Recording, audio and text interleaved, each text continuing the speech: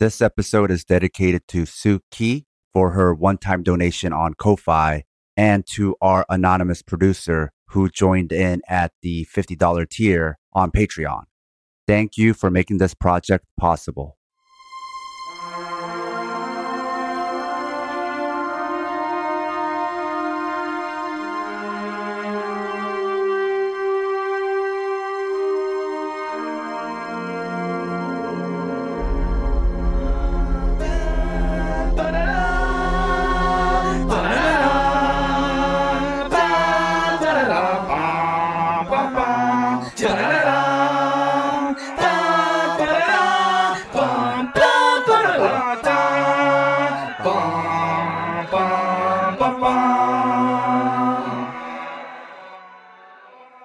Hey listeners, so we have some changes to announce for the rest of this season of Southpaw Deep Space Nine. With Angel not only in school, but changing careers while working a day job and other personal obligations, he won't be able to join us for a while. But since the theme of the show has always been talking about Star Trek as if we were sports commentators, we're subbing in a new star player to take over the open spot. Kind of like the Ultimate Warrior replaced Hulk Hogan, if you will. And that's previous guest Scott Thurrow. Scott, can you introduce yourself to listeners and remind everyone who you are and how you got into Star Trek? I'd love to. And thank you for having me. And, very gracious that I'm able to, sub in because I can never replace Angel, but I can just do me. I am Scott Thurrow. I am a musician, social worker mostly. I live in Baltimore, Maryland. I come from Brooklyn, New York. I appeared previously on the Nagus episode. I am a Trekker all the way through and through. I started because my father was a Trekker. I'm sort of named after Officer Scotty from the original series. I can get into that another time. It's good to give people little morsels. And I've just loved Star Trek. And as I've grown, Star Trek has grown with me. And as I've become more and more entwined in being certain of my leftist ideals, I'm able to revisit Star Trek from that lens. And for the most part, I'm not disappointed, which makes me happy. That doesn't work with all different franchises and not even all Star Trek franchises, to be honest. All right, Mr. Thurrow, what episode are we discussing for this episode? So the episode we are discussing is in the Netflix order, episode 15, but in the production order, episode 16, If Wishes Were Horses, which is a shortening of the quote, if wishes were horses, beggars would ride. I mean, I wish they would. And so this is an episode from season 1 that upon my 2 most recent rewatches, I had actually skipped because I was avoiding some of the less mythology dense episodes or the episodes that I thought might have been a little silly. But I'm really glad that I rewatched this one because there are some themes and thoughts that I was able to really put some thought into.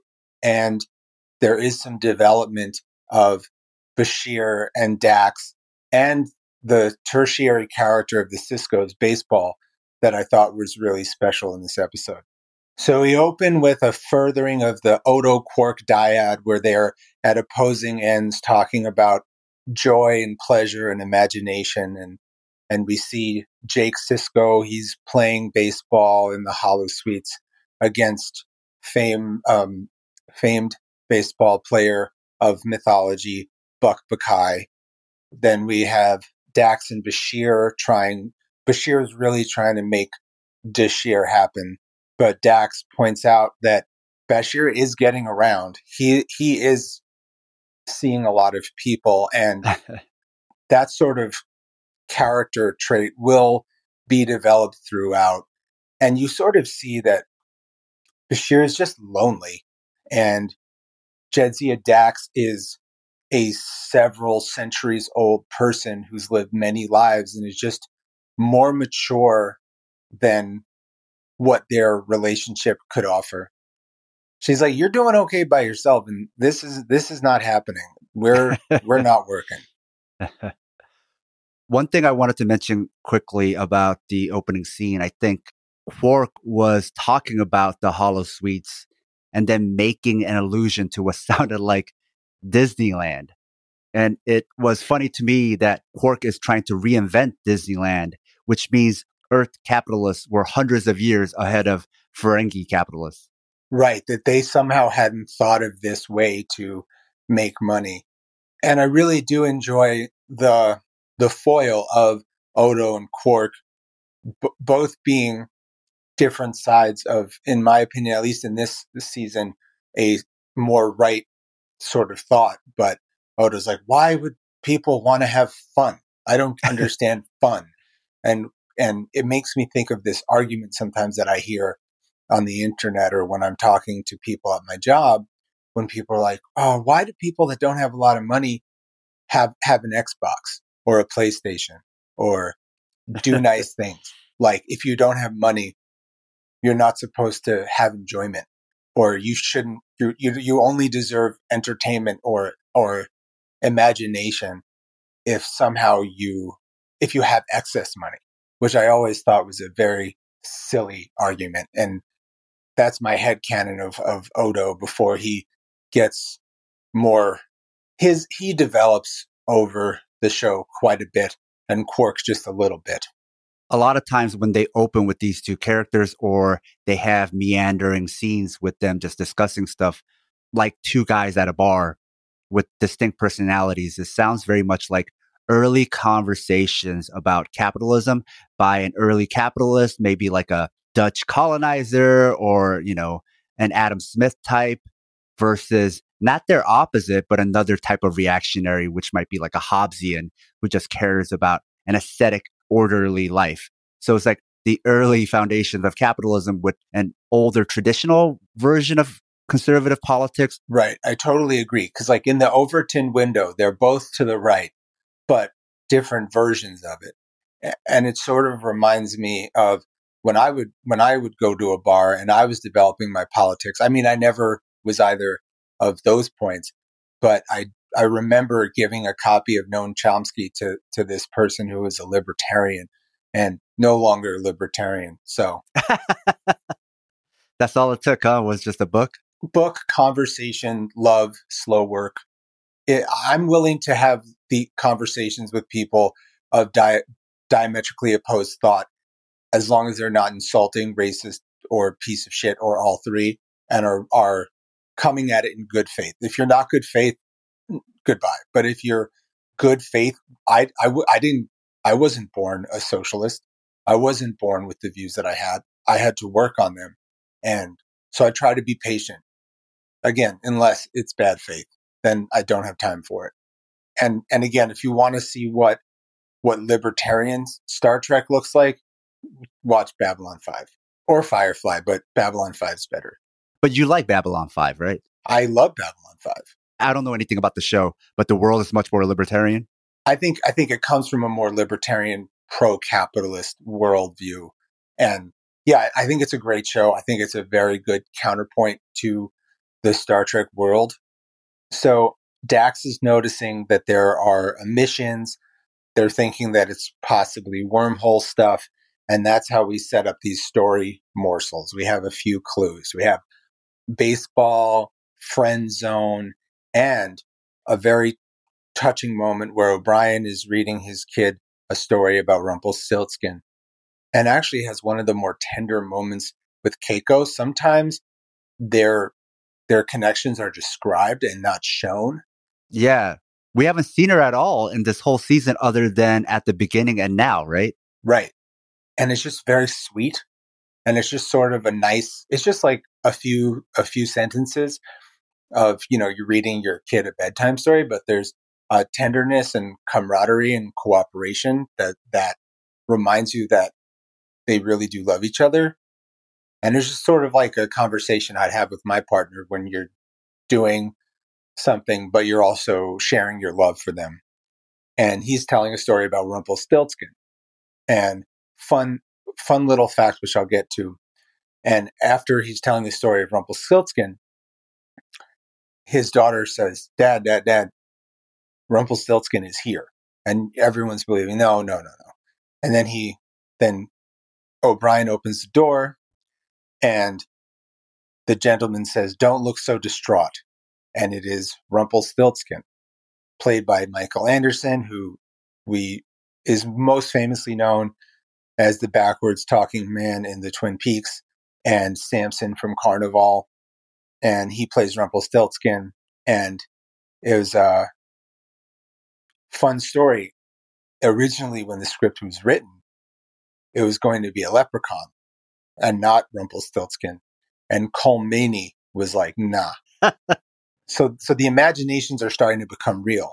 So a version of Jadzia Dax is starting to try to get with Bashir, but her character and her disposition is so different from the Dax that Bashir knows that he knows something is up, because even though he would love to have an affair with her, he doesn't like it like this. She's not the Jadzia we know. And then all of a sudden, Bud Buckeye shows up, the baseball player. And then we have some really interesting convos. So we see that the two Daxes meet, like, oh shit, something's going on. And O'Brien and Rumpelstiltskin, they are not vibing at all. And Buck Buckeye is noticing more of a camaraderie because, as we know, the Siscos love baseball. When you think of the American ideal that doesn't really exist, there's just this ideal of they have family, they have food, they have a real relationship. The three generations of the Sisco men, because Sisco's father, who owns a restaurant, is also very close with all of them. And there's a closeness and a tenderness and a love of baseball. And a sad thing that you find out is that in the world of Deep Space Nine, baseball isn't really played anymore. But Sisco brought a holodeck program so they could play baseball. Now, what do we think about that? That in the future, baseball ends because of lack of popularity? You know, if we had this conversation a few years ago, I'd be like, no way. But according to baseball fans, baseball is not as popular as it used to be. So I foresee that it could possibly happen in this day and age, or that there will be different sports. Unrelated, I don't believe football as we know it will exist in 60 years from now. It seemed to me like the writers were trying to make some type of commentary about baseball and also using baseball to illustrate the future. They didn't say it outright, but it seemed like they were saying baseball was losing popularity or it ended because the game is too slow. And as we go into the future, people want things that are quicker, that are more open-ended, that isn't so strictly structured.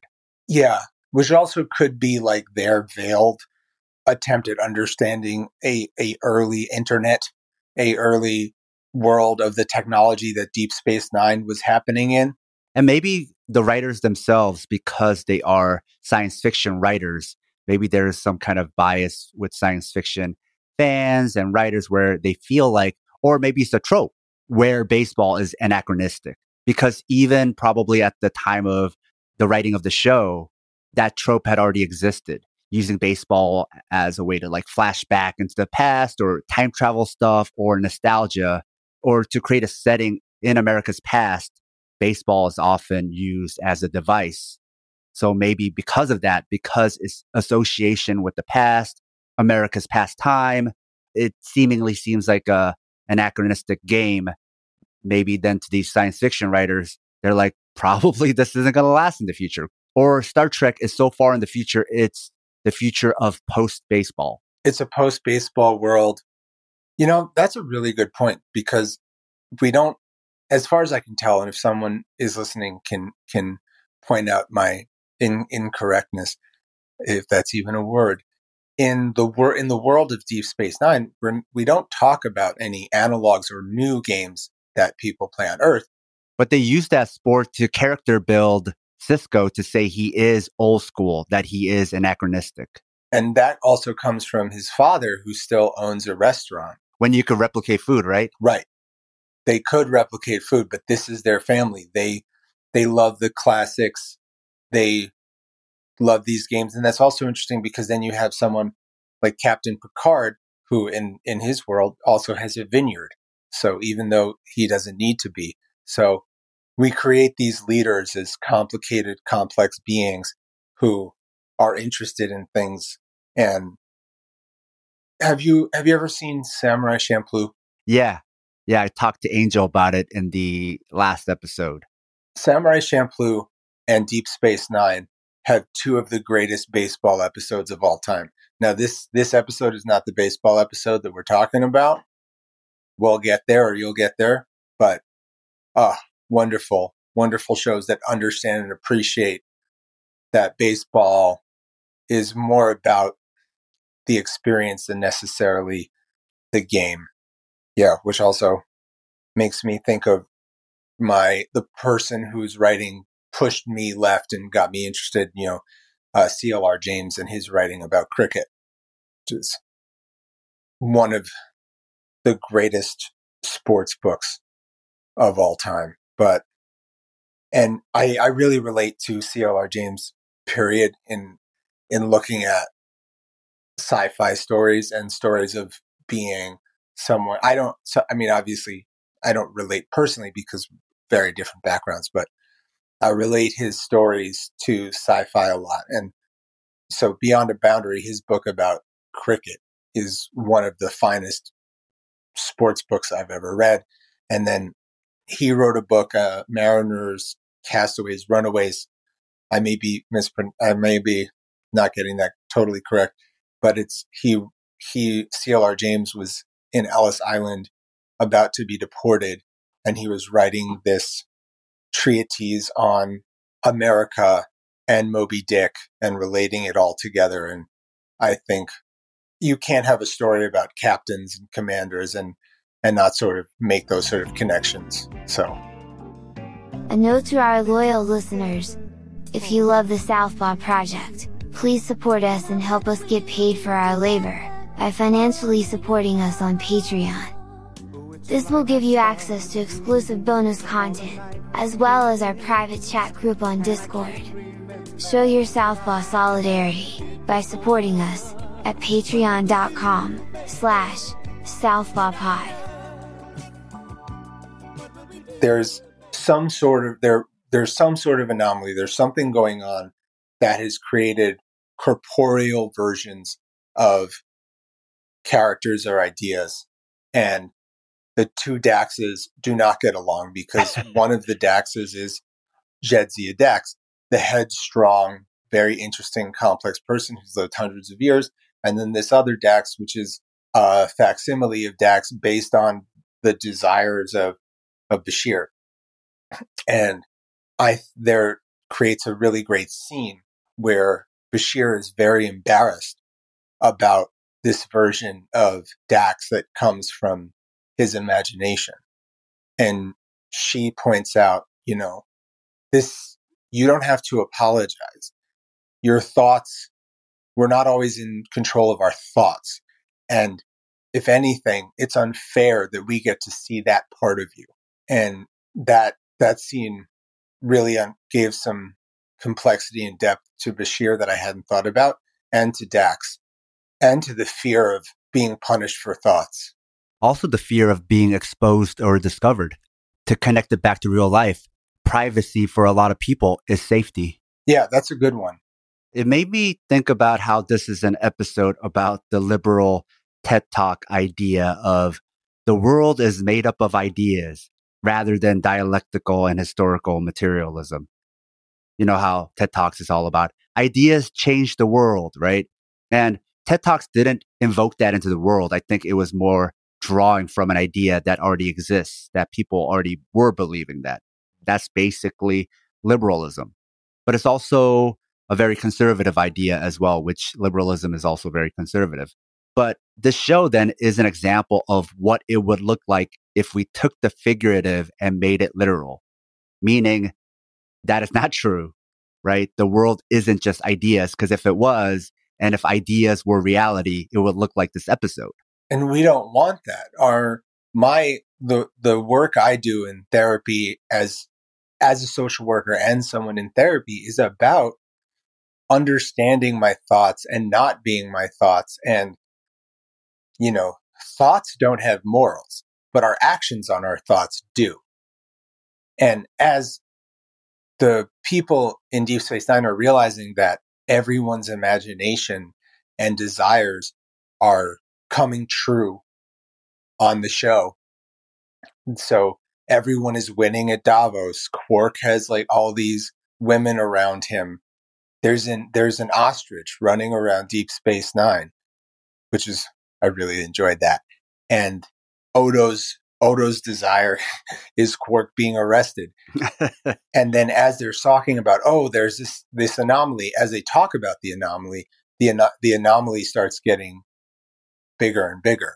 And then they find a historical record of the Vulcans dealing with a similar anomaly, which wiped out an entire crew. And then it's getting bigger and bigger. And then something that really affected me is Kira. Her imaginations, her desires are trauma. Her imaginations are shit going bad.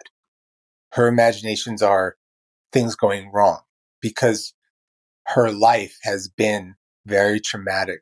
Her life has been fighting for survival. Her life has been liberating her people. So it's hard for her to imagine things that aren't challenging for her at this time.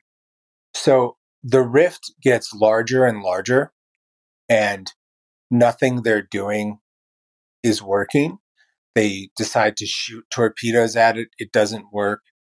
And the mirages are starting to the mirage of Jadzia almost dies, and the mirage of Rumpelstiltskin says to O'Brien, "Give me the rights of my kids and we'll get this all away." And the only character actually that has a real relationship that doesn't freak everybody out is Buck Bakai. Buck Bakai has a real relationship with the Siskos. And I sped up a little. There's also a scene in the middle of all this where the Jadzia 2, Rumpelstiltskin, and Buck Bakai meet.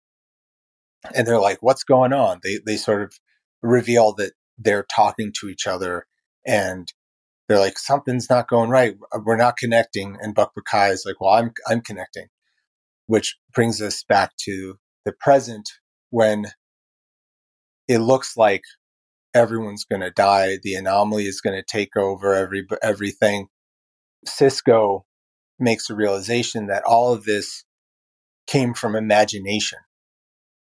So he tells everybody to imagine things going back to normal and imagine things going away and to not think negatively.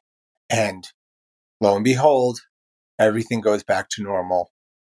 Everything gets reversed.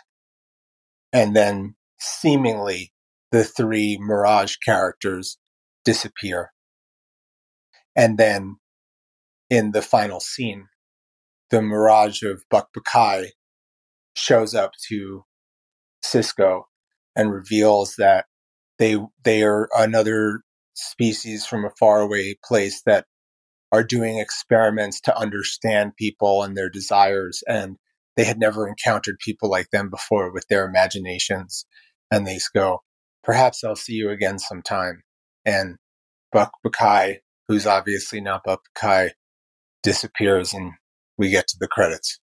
So one of the messages of this episode, whether it was consciously put there by the writers or they were just trying to world build, and from building that world, we're able to draw upon things that would naturally be commentary from a literal figurative world, is that we are not our thoughts, especially our momentary thoughts. And I think that's something the characters were realizing, whether it's the trauma or whether it's whatever they want at that moment. That doesn't fully define them. That's not all of who they are. Or it might not even be who they are. It might be who they don't want to be, or it might be just a memory they can't get over. So going back to what you were saying about social work and therapy, I think that's a good general reminder that we could have thoughts that are not our own, or we could have thoughts that don't define us. So knowing that that's not everything that is to us, or we are not only our thoughts, we are more than our thoughts, it helps us be easier on ourselves. It helps us live our day to day. It helps us overcome ourselves. It helps us be healthy people when we know that we are not just our thoughts, because our imagination won't just think of things that are important to us or that are even conscious. It'll just think of things just because it wants to know what are all the different thoughts one can have. It just wants to experiment and be creative. And so then you're just like, what about this? What about that? Your mind might meander. And these are private thoughts. So you don't have as much to worry about as far as filtering. And then who knows what kind of thoughts you can have, right? But that doesn't mean that that's defining who you are. So I think that's an important message that whether the writers meant it or not, that we could take away from this episode.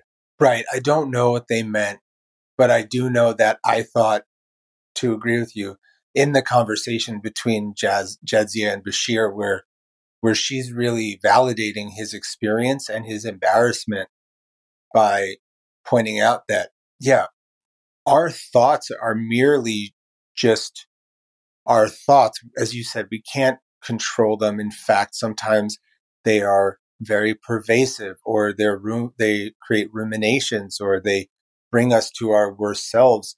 And what makes humans truly remarkable, what makes people trying to change truly remarkable, is their ability to, despite their thoughts, not act on the ones that they worry about, the ones that may go against their own ethics and morals. And there is this theory in psychology that you can start saying things that you don't believe, and they can start helping you believe them, which can be really helpful when you have really negative self-talk or negative viewings of yourself. And you say, I'm not this, I'm not this, I'm not this. And then you can grow into that. And also, it's a larger idea of the morality of experimentation.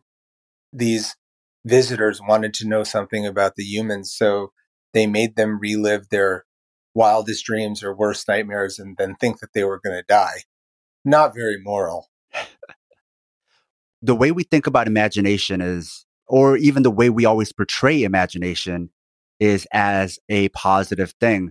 But we can actually imagine very harmful things as well that can turn into actual material reality, as we saw in this episode. So imagination isn't always good. It can make us miserable. Our imaginations can make other people miserable. The imaginations of powerful systems have harmed and oppressed people.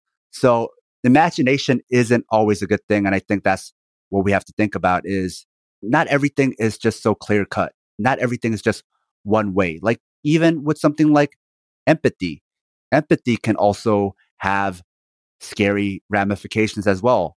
We can use it as a good thing, but like imagination, like creativity, it can be used in a positive way. But just as it can be used in a positive way or received in a positive way, it can also be received and used in a negative way. And I think sometimes we need that reminder.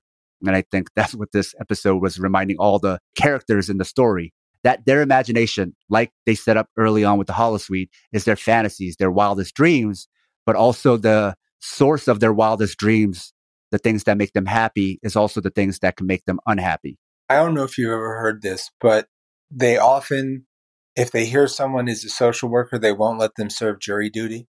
No, I haven't heard that, but I have heard similar things of like certain professions.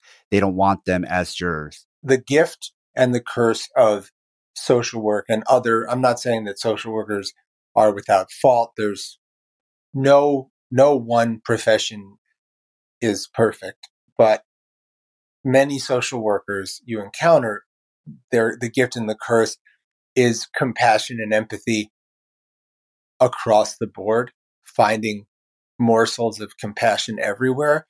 And that's one of the reasons why I think compassion and empathy are some of the more powerful traits. And as you're saying, they can be dangerous because you can empathize or have compassion for ideas and things that don't deserve that. And, I've been rereading the Tao Te Ching and, the idea that the things that we go is, it's not just subtlety and it's not just action. It's subtlety and action at the same time. Or we talk about the dialectic, or even some of the therapy modalities that I work in, dialectical behavior therapy, is accepting many things are happening at the same time. And these things are happening and there's an interplay between them.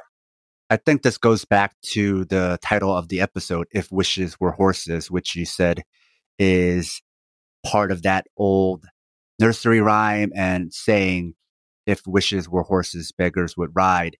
Because it's kind of using that in a tongue-in-cheek way where it's showing that if wishes came true, everybody would be happy. Is showing the other side of that, where if wishes or dreams came true, you could also create a situation where everybody could die, right? Which we saw in this as well. So it's not just that if wishes were horses, everyone could ride. If wishes were horses, everyone could also get trampled, because that's how our minds could work. Also, it could work either way. Yeah. Which is also really interesting, because I was talking with some friends today, and we were all talking about how 80 to 90% of the things that bring us pain, worry, distress in the world have to do with medical and monetary inequity, and how honestly, most of us that we know, a good amount of the things that we struggle with would go out the door if we had just unfettered access to food, medicine, and shelter. And not to say that there aren't parts that you'd still deal with. There's still chemical imbalances. There's still other things. But, when someone's like, oh, what would we do if everyone had a house? I'm like, that'd be awesome if everybody had a house. What would we do if everyone had food? I don't think we would get trampled, Sam. I think that's just not how I believe. I think it would be great if people had what they needed. Well, this goes back to dialectical and historical materialism, where the world isn't about your thoughts. It's about our circumstances and our situations and our context, right? It's actually the other way. Instead of our ideas changing the world, it's more like the world and our circumstances mostly inform our thoughts, going back to some of the biological things that we might not be able to control. But then even then, right? It could be a product of our environment, from being raised in poverty, not getting the right nutrition, or like environmental contamination. So there's a lot of other factors that could even control the seemingly things that seem out of our control, because we don't have a way to really quantify it yet. But, all around, everything is being affected by capitalism and the way we're extracting from the world. So to that point, then, our unhappiness is from scarcity that is man-made. It's a false scarcity, because there is enough of all of that to go around. But because of the capitalist institutions that we live in, it doesn't want that, because then it would destroy the profit-making ability. So then you have to create a fake scarcity, which makes money, but then also makes people very unhappy. So what would the world look like without that false scarcity? We don't know yet, because we've never lived in it. So people always assume, right, that if it was the other way, we would still be unhappy, but they're not basing that on any evidence, because we've never lived in that situation. Yes. And I have a sneaking suspicion that that's not the case. And when people have access to things, when they have access to education, when they have access to healthcare, when they have access to food, when they have access to safety, I no longer really like to refer to Maslow's hierarchy of needs, because one, it's very Eurocentrist, even though he took many of his ideas from First Nation people that he spent time with. Without crediting. So fuck Maslow. But I know that it's a shorthand that if I say that, people understand what I'm talking about. And I believe that if those things were met, we would be in a totally amazing society. I'm not saying that all things would go away, but I think a lot of things would go away. Even those assholes who say those things, they kind of know that the lack of scarcity would make people happy. Because why do people go on vacation? Why do people go on resorts? Because all their expectations and needs are met and it makes them happy. So they've temporarily experienced that. And then people will say when non-rich people go on vacation, how dare they? How dare they try? They don't have any money. Why would they do that? Because we all are entitled. We all earn nice things. The word deserve can be bothersome to me, but we all can use escapes from the world that we live in. I think about the idea of our thoughts not being ours and people having access to our thoughts and imagination, especially because, in my opinion, one of the villains of the world, Elon Musk, is trying to develop the Neuralink, this way for us to talk to each other with our minds. And he also is trying to buy Twitter. And he also says stuff like, if you could prove to me how to end world hunger, I'd pay the money right now and I would do it. And then people are like, yo, we have the receipts. He's a bad person with a lot of money who says that he is a humanitarian, but he's not. And, rich people do not benefit from helping other people unless they can make it look like they're doing something good, and the tax write-offs for charity are quite large. If you love the Southpaw Project, please support us and help us get paid for our labor by financially supporting us on Patreon. It'll help us supplement the cost of running this project, the incredible time and energy we put into it 7 days a week. And you'll be giving us some breathing room, not only to juggle Southpaw with our day jobs, but also to expand Southpaw into other areas. Show your Southpaw solidarity by supporting us at patreon.com/southpawpod. There's a connection between Neuralink and him buying Twitter, which is owning and knowing all of our private thoughts, right? And this connects back to the episode, because this episode also speaks to a time before the normalization of social media, because now we tell everyone our private thoughts. And yes, it does cause problems like the show outlined, but that's now the new norm because lots of money is being made on social media platforms. And we go on and we see the thoughts of a bunch of our friends and strangers and people we don't even know, right?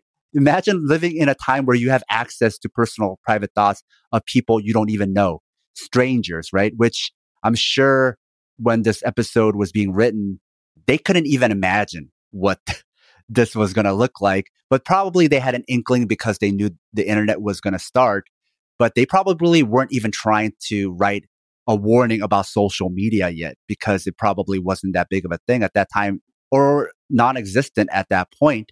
But now we know, right? So it's also interesting to look at this episode where they're having those conversations about those are your private thoughts. I shouldn't even know them. Or now everybody knows your private thoughts because they've manifested themselves into the world. And in the writers' minds, the way they're writing that future, everybody's reacting to it as if it's very weird, having no idea that today that wouldn't be that weird. And we take that for granted, how weird that is, how unnatural that is, that everything is the public square. There is no private mind. There is no private square. It's all out in public.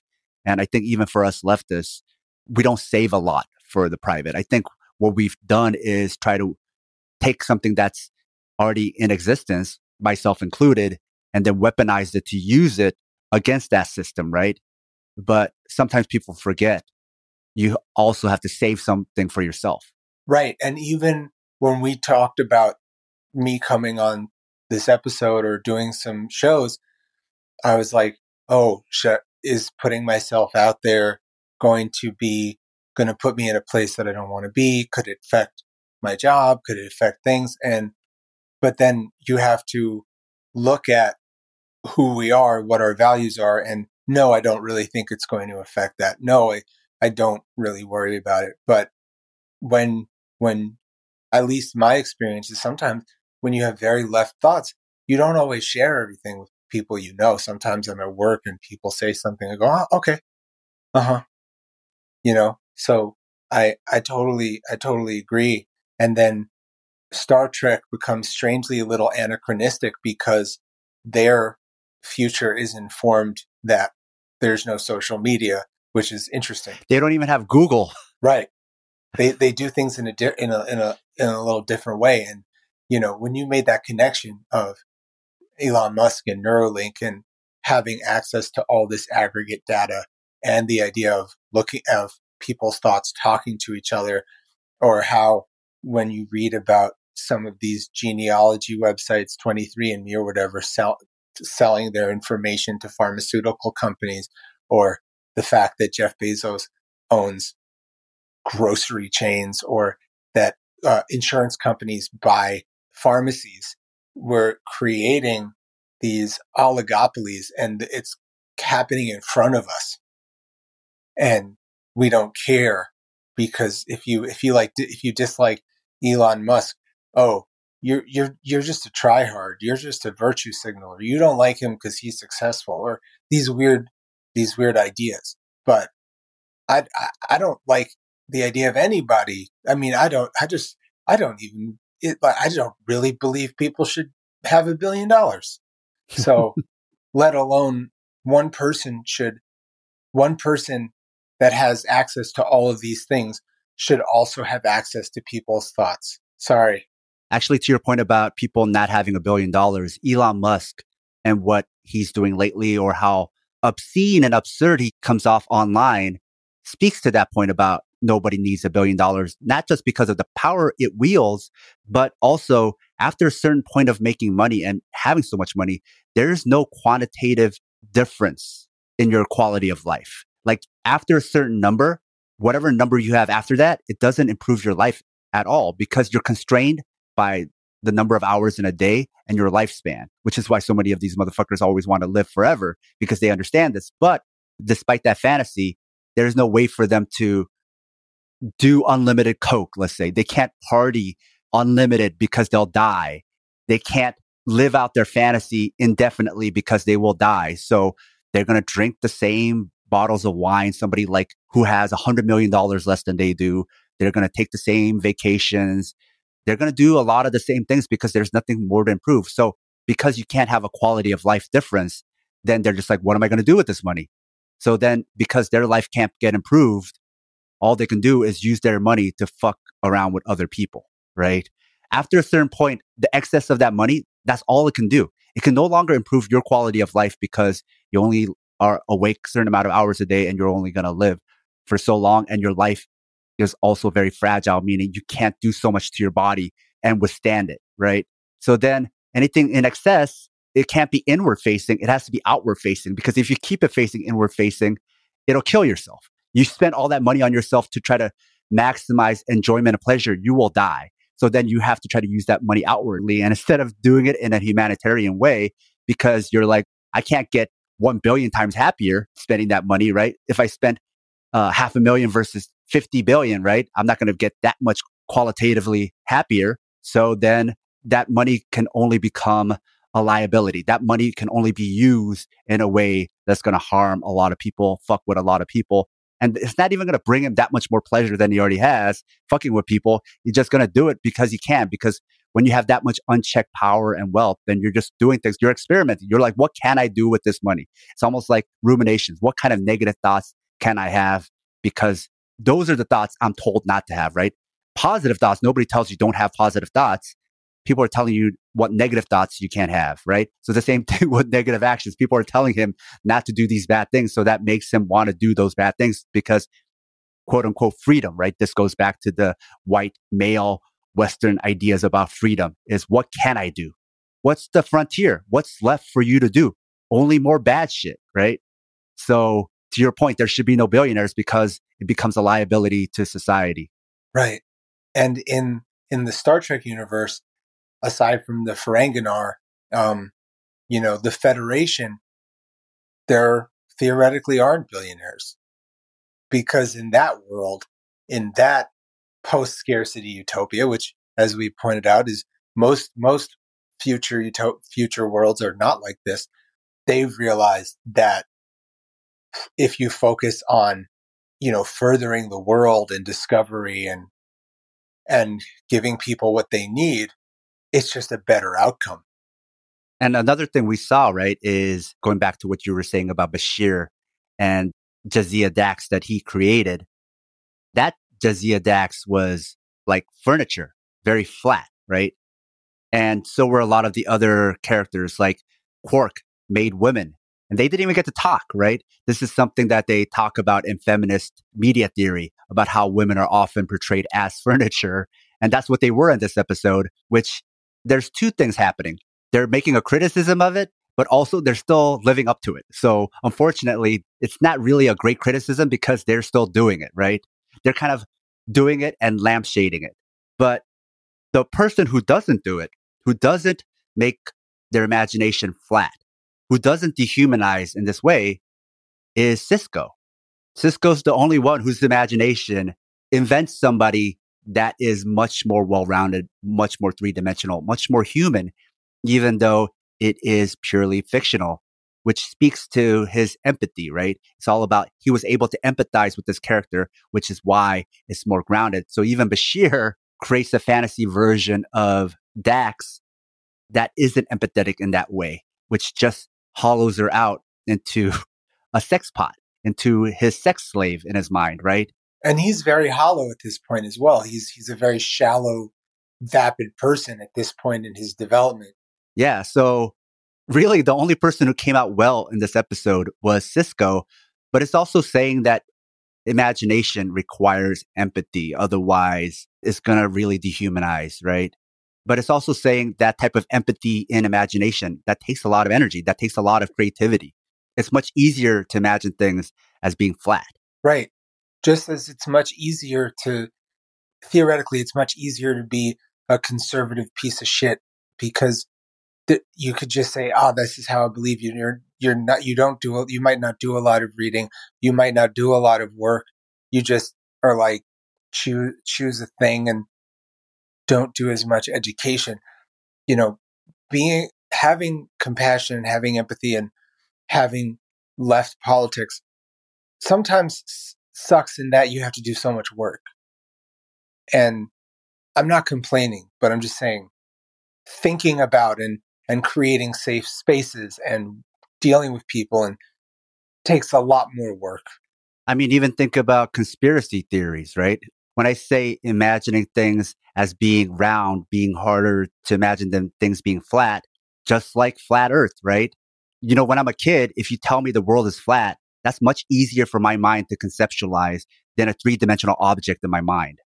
That ability to imagine three dimensions in the mind is very difficult. And they say over time, humans have been getting better at that because we're more used to that idea. So we go back years ago and it was hard for people to imagine three dimensions in their mind because it was hard for people to create something like that, like a computer monitor that could show you some image that is three-dimensional and you can move it all around. Now that we have that, it's easier to imagine. But when you just describe it and you try to make that 3D image in your mind without ever having seen it on a computer screen, that is much more difficult, right? So flat Earth, yeah, that's easier to imagine. Just like a flat person is easier to imagine. Just like COVID is a hoax is easier to imagine because you could live in a world with a lot of technology, but then how can you live in that world with a lot of technology that can't solve COVID, right? And the answer is because it's complicated. Viruses are much more complicated and you're overvaluing the types of technology that we do have, right? Because it's all about like entertainment technology, which isn't the same as medicine. So then they can't grapple with these ideas. So it's easier to just imagine we live in a world where the government has all this technology, but we still have COVID. Then it could only be because they're faking it, because with the technology that we have, we could easily cure it. So the simple answer must be, this must not be real. This is some kind of trick, right? To a child, that's much easier to imagine than this world of gray areas, this world of like unintended consequences and things that are out of our control, right? It's much easier to think everything is in somebody's control. Right. And because also gray area takes work. Great thinking takes work. So I think this episode, there's also a warning then about the power of belief and speculation, which we not only see in real life in how religion can get weaponized or conspiracy theories, but also political identities. But I think there's also kind of a funny theme that happens at the end where it's like to get rid of the problem, all you have to do is think better of it. You just have to change your thoughts, which I think is also in itself wishful thinking, which only worked in this episode. But I think a lot of people also buy into that type of magical thinking that, it's easy for Westerners to victim blame a country that's been looted and sanctioned and just say, well, if they just thought of a better idea, if they all changed their political camp or just changed the way they thought about things or thought different of things, they wouldn't be in that kind of mess, right? Right. And that becomes leads into prosperity gospel or bootstraps thinking or victim blaming thinking. And some of these thoughts about empathy, compassion, and also when it comes to dogma, will be fleshed out more in episodes to come. So this was a very silly, wild episode, but there was a lot of things that people can take from this that they can use to analyze the real world and even their political thinking and think about how, I don't know how to say it, but it is silly. Like this episode is silly because the way people think about how the world works is silly. I'm talking about even people who are progressive or on the left. The way they analyze things sometimes is still within the realm of fantasy or the liberal idea of like the world is made up of ideas, this utopian thinking often turns into victim blaming because why aren't we living in this utopia? Why isn't that world better? Why isn't that country doing better? And it must be because they did it because it's so easy to live in a utopia. So they fucked up somehow. And then richer countries, why are they doing better? Oh, they must have been just made up of smarter people who thought better of things, right? So there is this way where it is silly and harmful then to buy into this idea of utopian. It's just all about ideas thinking because then it's easy to buy into this belief that Western countries are rich because they deserve it. And these poor countries are poor because they fucked up. Right. And that's just couldn't be further from the truth. And it's reductive and simplistic. And as you said, even though the episode is silly, it gave me a lot of pause and a lot of things to think about. So thank you. Also, a silly episode to watch is different when you talk about it. There's a difference between passively consuming it and actively deconstructing it because you need different things to deconstruct. Like there are different needs in passive viewing than there is in deconstruction. So you could have a very exciting episode, but not have much to talk about. You could have a very silly episode, but it offers the right things to deconstruct. So we won't know how good an episode is for discussion until we do it. True. Because even at first, when I was first watching the episode and taking notes, I was like, well, this is actually going to be, I'm going to explain how Davo feeds into lottery culture and gambling culture and how that affects systems. And then that actually didn't happen in the unpacking of the episode. And I'm sure that sort of unpacking can happen at a different time. So I really respect you as a writer and person. And it's nice to be challenged and to do this sort of thinking with you. So I appreciate it. Awesome. Well, thank you all for listening. Thank you, Mr. Thorough, for being on the show. And you're actually not just a sub. You're just the host right now. So if you like this episode, remember to give the Southpaw Network a stellar review wherever you listen to podcasts. Support us on Patreon. You can find all pertinent info at southpawpod.com. Scott, where can people find you on the web? If you want to listen to my music, it's just Scott Thorough at Bandcamp. I'm pretty much inactive on Twitter, but I'm Scott Thorough. On Instagram, I'm Scott Thorough. My podcast on hiatus is Zebras in America. But, just what you really should do is support Southpaw because they do work that you just cannot believe. And the Discord is awesome. And it's a Patreon thing that I don't even have to think twice about. All right. Until then.